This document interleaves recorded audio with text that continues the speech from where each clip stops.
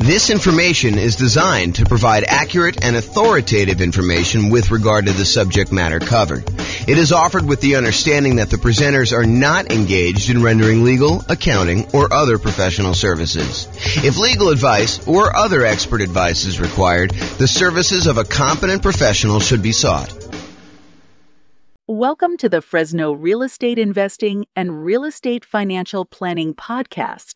Learn all about investing in real estate in Fresno, California, with a combination of real estate financial planning and modeling with numbers specific to Fresno, plus syndicated, more generalized recordings of live and pre-recorded real estate investing classes. Not all of them specific to Fresno. Be sure to stay tuned after the podcast for a message from our sponsors. Well, good morning and welcome everyone. Today we have an interesting class. Oh, by the way, I'm James Orr. Nothing quite like starting off the recording like that. I'm James Orr, and today we have an interesting class. It's an update class about a new announcement on the changes being made to FHA financing. And so this is sort of a review in some ways of how FHA loans and specifically the mortgage insurance premium, their version of PMI, private mortgage insurance on FHA loans work, and also that there are some changes that just went into effect. And so by the time you're watching this video, these should apply to you unless it's changed again since you've watched this video. And so we'll cover what those are. So let's just jump right into it. There's not that many slides. This should be a really short video, a really short class. So FHA mortgage insurance premium change, MIP change. So this was announced by the Department of Housing and Urban Development, HUD, on February 22nd, 2023. So they announced it just about a month ago. It's March 23rd, 2023 as of today. So February 22nd, 2023, this was announced by HUD, and it goes into effect. It applies to mortgages endorsed for this insurance by FHA on or after March 20th, 2023. And I have a typo here, so I'm going to just correct that now because otherwise I won't come back.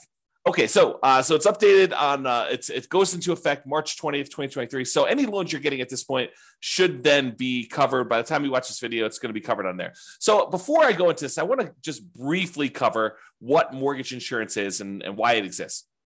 So in an ideal world, a lender making you a loan would like to see you put 20% down on a property. They want to be protected in case you default. So they say, hey, look, we really would prefer that you put 20% down. That way, if for some reason something happens to you and you're unable to make the payments on the loan, we can go ahead and foreclose after a reasonable period of time, and we could take possession back of the property, and then we could resell the property and ideally get all of our money back out after all expenses. So imagine, they go buy the property. Maybe there's a little bit of repairs that need to be done. Maybe they need to hold the property for a short period of time. Maybe you had some back payments. Maybe they have to pay a real estate agent a commission to help them list the property, and then a real estate agent a commission in order to help the buyer buy the property. And so by the time they're all done, they think that having a 20% cushion of equity based on the value that you're buying the property for is enough for them to likely not lose money. Is it possible for them to lose money even with 20% down? Sure. Is it likely that they'll make a profit with 20% down? Sure. Okay. But the idea is that the lender would really prefer it if you put 20% down. However, they've realized that not everyone has 20% down, and not everyone wants to put 20% down. And so they say, look, okay, you want to put, in this case, 3.5% down or something less than 20%. I'll tell you what we'll do. I'm willing to make you that loan. However, in order to protect me, I'd prefer it if you put 20% down, but in order to protect me in case you default, I want you to go to this third party, and I want that third party to guarantee, to ensure me that if for some reason you do not make the payments as agreed and I have to foreclose on the property and then I have to go and take possession of the property and then resell it, that I am not going to lose money on this deal. Okay. And the terms of that might be a little bit varied depending on who it is and how it's all structured. But the idea is that the insurance company, this third-party insurance company that you're paying, is insuring the lender in case you default because you're putting less than 20% down, and they feel they want that extra security in order to be willing to give you the loan. Okay?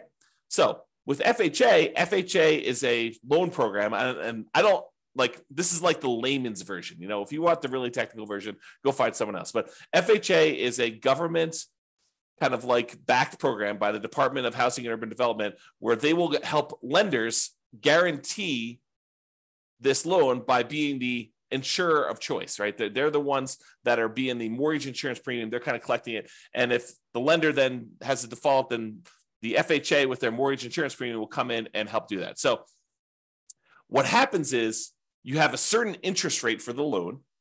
And then in addition to that, you have this mortgage insurance premium. And what has changed is that mortgage insurance premium as of right now. So it used to be a certain number, and it varied depending on how much you put down. I'll show you the table here in a second. But now it is less. And I think the amount less it's 30 points, which we'll talk about what that means exactly.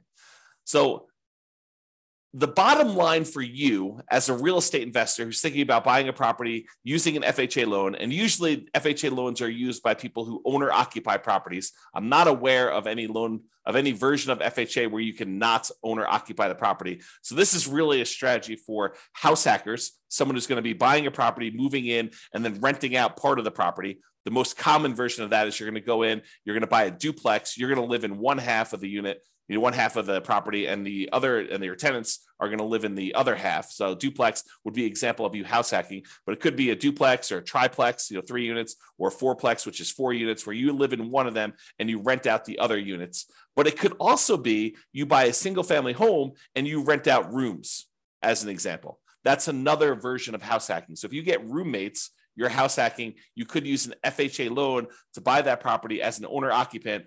Usually it's 3.5%, as low as 3.5% down. You could put more down, which we'll see here in a second. And then you'll be able to get this loan and buy the property and then house hack. The other version where investors use FHA is for nomads. And nomads are a real estate investing strategy where you buy a property as an owner occupant. You move into the property. It's a requirement of you getting an owner occupant loan, which allows lower down payments and improved interest rates, lower interest rates. So those are 2 advantages of getting owner occupant financing. So you get an owner occupant loan. You have to move into the property. If you don't, it's loan fraud. So you got to move into the property, but you move in, you live there for a year. The year is a requirement of the lender. When you get the loan, they're going to have you sign a document that says you agree to live in the property for a year. So if they change that policy, if they ever come and they say, hey, you now need to sign a document that says you'll live in the property for 2 years or 5 years or whatever, then we will start teaching the strategy is you move into the property, you live there for 2 years or 5 years or whatever the strategy is. We are complying with all the terms of the loan. If I'm not being clear about that. Okay. So you're getting this loan as an owner occupant, you're moving into the property, you're living there for a year. At the end of the year, whatever your agreement with the lender says, in this case, a year, at the end of the year, you're going to then go buy another property, again, probably as an owner occupant with an owner occupant loan, low down, nothing down type of loan where you're getting really good interest rate. And you're going to convert the previous property to a rental. You're going to put a tenant in the property. In some cases, it might be a tenant buyer if you're going to get sophisticated and do like a lease option. But for most cases, it's going to be a tenant in the old property. And then so now you have a property that you once lived in for a year, at least, maybe more if you're saving up for a down payment, you need more time, but at least a year, that you got a tenant in there now you've converted that old one to a rental, and now you've bought a new owner occupant property. Then you repeat this process as many times as you want in order to get as many rental properties as you want. So if you're doing 5% down loan and you had 20% that you could have put down on a single property, by doing this strategy, you can acquire 4 rentals instead of just that one rental. So instead of putting 20% down and buying one rental property, you now could use 5% down, buy the first one, live there for a year, put 5% down in the second one, live there for a year, put 5% down in the third one, live there for a year, put 5% down in the fourth one, live there for a year. And now you've got 4 rental properties, 4 large assets with good owner occupant financing, probably a PMI on most of them. But we'll talk about what that means in another class. But basically, you'll be able to acquire rentals with less down payment. Okay. So now that I've kind of described what this mortgage insurance is, how it works, who it's usually for, house hackers and nomads. It's not usually for non-owner occupants because you can't get these FHA loans in order to go buy an investment property. But the FHA loan is usually good for It's one of the really good loans for buying duplexes, triplexes, and fourplexes with a low down as long as you're moving into the property. You can also buy single family homes, but it's exceptionally good for buying these duplexes, triplexes, fourplexes with as little as 3.5% down. So I describe your effective interest rate, and I'm using that in quotes, as the interest rate for your mortgage plus whatever the kind of like premium is for your private mortgage insurance, or in the case of FHA, they call it mortgage insurance premium. So when you add those two together, I kind of call that your effective interest rate, because it is sort of the interest rate you're getting on the regular loan, plus it's the interest rate you're paying on this mortgage insurance premium, which gives you an idea of like what the overall rate was. So your effective interest rate with FHA, with this change that they just put into effect, will likely be slightly lower than it was. So this can improve your cash flow slightly. If you were going to buy a property before this change, your cash flow would be a little bit less. But now that the change where they've lowered the mortgage insurance premium, your effective interest rate will now be lower. And so your cash flow will be slightly greater. It'll improve your cash flow. For example, on a $500,000 property that you plan to put 3.5% down on, it might improve your cash flow by about $90 per month. That's not insignificant. It's a pretty good improvement in cash flow. And so that's what this change is. Okay. So now that I've covered it, let's go over the little summary sheet that they gave us. And I believe this is from HUD, Housing and Urban Development, and it kind of goes in. So I'm just going to read through it and kind of make some comments on it. So this is the annual mortgage insurance premium, MIP, and it applies to all mortgages except they've got two cases: streamlined refinance and simple refinance mortgages used to refinance a previous FHA endorsed mortgage on or before May 31st, 2009. So apparently it doesn't apply to those. So if you have that, or you think you have that, talk to your lender and try to find out if that applies to you. I don't even know what that means. Again, I'm a layman, but I'll try to help you as best I can. But that's what I would ask your lender if that applies to you. For most of you getting a new loan, it does not apply to you. And the second one is, and this might apply to people who live in Hawaii, Hawaiian Homelands Section 247. Again, I don't know what that is. I'm not an expert at that, but Hawaiian Homeland Section 247 does not require annual mortgage insurance premium. So apparently this doesn't apply. So you don't even need to worry about it. It's better for you anyway. Okay. So those are the things that it doesn't apply to. Now let's go over what the things are. So they break this down into mortgage terms more than 15 years, for example, a 30-year loan, or mortgage terms of less than or equal to 15 years. And that's the second group. Let's go over the ones for more than 15 years first, the 30-year loan programs, which I think is going to be the more common one that you will use as a real estate investor. There are some exceptional circumstances where you may choose to do a 15-year loan, but I think for the overwhelming majority of real estate investors, they're going to choose a 30-year loan, something more than 15 years, definitely. Okay. So now they've broken down the ones that are more than 15 years. They have two different criteria. One where the base loan amount is less than a certain number, and one where it's greater than that same number. And the number is $726,200. So FHA loan limits vary over time. And they may set these new thresholds as property values increase and they get their approval to do so. They may bump up the kind of loan limits on these loans over time. But if you're getting a loan and it's over this amount, then certain criteria apply. If you're getting a loan and it's, did I say under? So there's certain loans that are under this amount, certain criteria apply. Certain loans that are greater than that amount, certain loan criteria apply. And again, this is not intended for you to like memorize this and use it. Go talk to your lender. They will know these regulations. They will assist you. Okay. And they may change over time, right? It's like, this is an example of it changing. And this is an example of me doing a video to help you understand what the changes are. But again, go talk to your lender to get the actual details. All right. So I'm going to focus in on the ones that are less than that number, $726,200. There's three options they give you for those situations. One where you're borrowing more than 95% loan to value. So if you're putting 3.5% down, which is the lowest amount you put down for FHA, unless you're getting down payment assistance, which I'm not getting into. But if you're doing an FHA loan with 3.5% down, that's greater than 95% loan to value. That's one of the categories.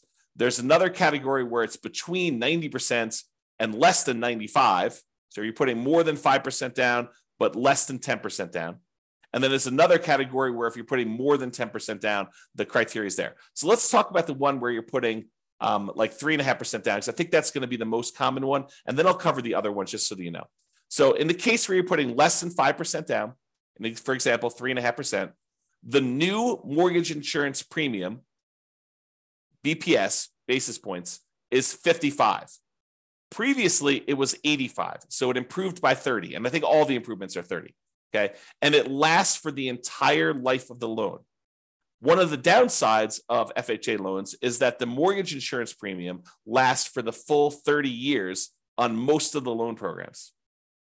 There are some exceptions, which we'll talk about here, but it really applies for the entire 30 years. So in order to get rid of PMI, mortgage insurance premium, on an FHA loan, you need to either pay off the loan, sell the loan, or refinance into a different loan product altogether.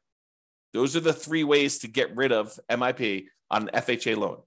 Okay. On a conventional loan, one of the advantages of doing those is that the mortgage insurance premium on a lot of those loan programs goes away once you get below like 80% loan to value or 78% loan to value, depending on the lender program and everything like that. So in a lot of ways, conventional can be better, but you can't do duplexes, triplexes, and fourplexes as of right now with a conventional loan with low down payment.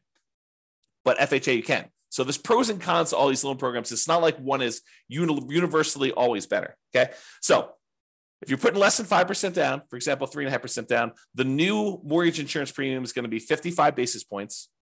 Okay. Which, if I understand correctly, and I have to go do the math, is 0.55% of the loan per year. 0.55% of the loan per year. So about a little bit more than 0.5% on the loan per year. And it used to be 0.85, and that lasts for the entire term of the loan, the 30-year term of the loan, okay?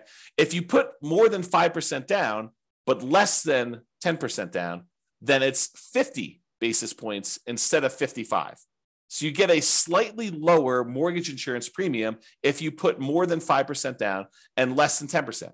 You remember in our class, we talked about how to improve cash flow. One of the things we discuss is, hey, look, if you put more down, you can actually improve your mortgage insurance premium. And if you put enough down to get above 20% down, you can get rid of it entirely. Okay. And not necessarily with FHA loans, but with other loans. Okay. You don't have to do any PMI at all in those cases. But here with FHA, if you actually put 5% down, you get a little break in insurance premium. It's about, what is that? About 10% of the premium less. You went from 55 to 50. I'm using really rough math. Okay. So before that used to be 80. Now with the new change, it's only 50. If you put between 5 and 10% down, and that still lasts for the entire duration of the loan. However, if you decide to put more than 10% down on an FHA loan, the mortgage insurance premium is still 50, doesn't change whether you put 5%, that. However, it lasts only for 11 years. So it does go away in that case after paying the MIP for 11 years of a 30-year loan, for example. So that's still a long time, but it doesn't last forever anymore if you started with more than 10% down on your FHA loan. All right. Now, on the cases where your loan is greater than $726,200, there are 3 cases for that as well, the same ones as before. Either you put more than 10% down, you put somewhere between 5 and 10% down, and you put less than 5% down. Okay. And those are higher mortgage insurance premium. Where before, when you put 3.5% down, it was a 55 basis point, kind of like mortgage insurance premium. When you have that higher loan amount and you put less than 5% down, it's 75. So 20 basis points higher. And it used to be 105 before this change. Again, that lasts for the entire mortgage term. So you kind of get a feel for that. Then just similarly to what we did before, where if you're putting somewhere between 5% and 10% down, or greater than 10% down, in both those cases, it's a little bit less than the one where you put less than 5%. In this case, it's 70 basis points. So it was 75 if you got a loan that's over that $726,000 limit, and you're putting less than 5% down, it's 75. If you're putting more than 5% down, it's 70. And that used to be 100. And similarly to before, the one where you put more than 10%, that only lasts for 11 years. But if you put less than 10% down, it lasts for the duration of the loan. Okay. Now, I kind of covered the one for 30-year loan. I'm not going to cover in detail the ones for less than that time period, just because it seems like going through a lot of effort to do that. If you need to know those numbers, you can look them up. But I will tell you, if you're doing like a less than $726,000 loan and you're putting less than 10% down, the basis points is 40 for that one, and it lasts the life of the loan. So that's probably the most common of those. You do a 15-year loan for FHA with like 3.5% down, if you could do those. And that's 40 basis points, where for the one that you're doing a 30-year loan, it's 55. Okay. And that, again, that's down from being 70 before. Now it's 40. Right. But if you want to go look at all these, you can go look that up. If you're think about doing a 15%, a 15-year loan or something for FHA, go talk to your lender. They'll give you this sheet showing you what the breakdown is for these, or talk to them about, what's optimal for you to kind of improve your cash flow to make it the most you can. All right. So that's all I got for you. In conclusion, with the new FHA mortgage insurance premiums, getting an FHA loan, especially for nomads and house hackers, should have slightly improved cash flow. Got to put a little TM on this puppy. Okay. For nomads and house hackers, they should have slightly improved cash flow. Changes should be in effect by the time you watch this video. For example, on a $500,000 purchase price, it might be improved. Your cash flow might be improved by about $90 per month. And again, run the numbers with your lender. This is just me sort of estimating back of the napkin math as to what the difference between those two premiums would be on a loan of that magnitude. You're borrowing less, it's going to be a smaller amount. If you're borrowing more, it could be a larger amount. And I'm using 500 because in a lot of markets, 500K is about the loan amount that you might get on an FHA loan, especially if you're doing a duplex. In some markets, I just said that and people are like, James, you're crazy. You can't get a duplex around here for less than $1 million. Or you can't get a duplex around here for less than 2 million, or I could buy a duplex for 200,000. Every market's a little bit different, but I just picked that number out of the air. So go talk to your lender and get ideas on that. All right, that's all I got for you. This has been James Orr. I hope you've enjoyed this video with the update. Bye-bye for now. With home prices up, mortgage interest rates up, and rents up, but not quite enough to counteract the higher prices and interest rates. Cash flow on rental properties in Fresno is harder than ever. Book a call with the Real Estate Financial Planner to apply our proprietary 88 strategies to improve cash flow on your rentals. See the show notes for a link to schedule your call and improve your cash flow today. If you're a real estate agent, lender, or professional in Fresno that wants to help our real estate investor listeners, consider reaching out to learn about collaboration opportunities with this podcast. We'd love to add more value to our listeners by having you assist our investors buy, sell, and finance their real estate investments. See the show notes to schedule a call to discuss collaboration opportunities.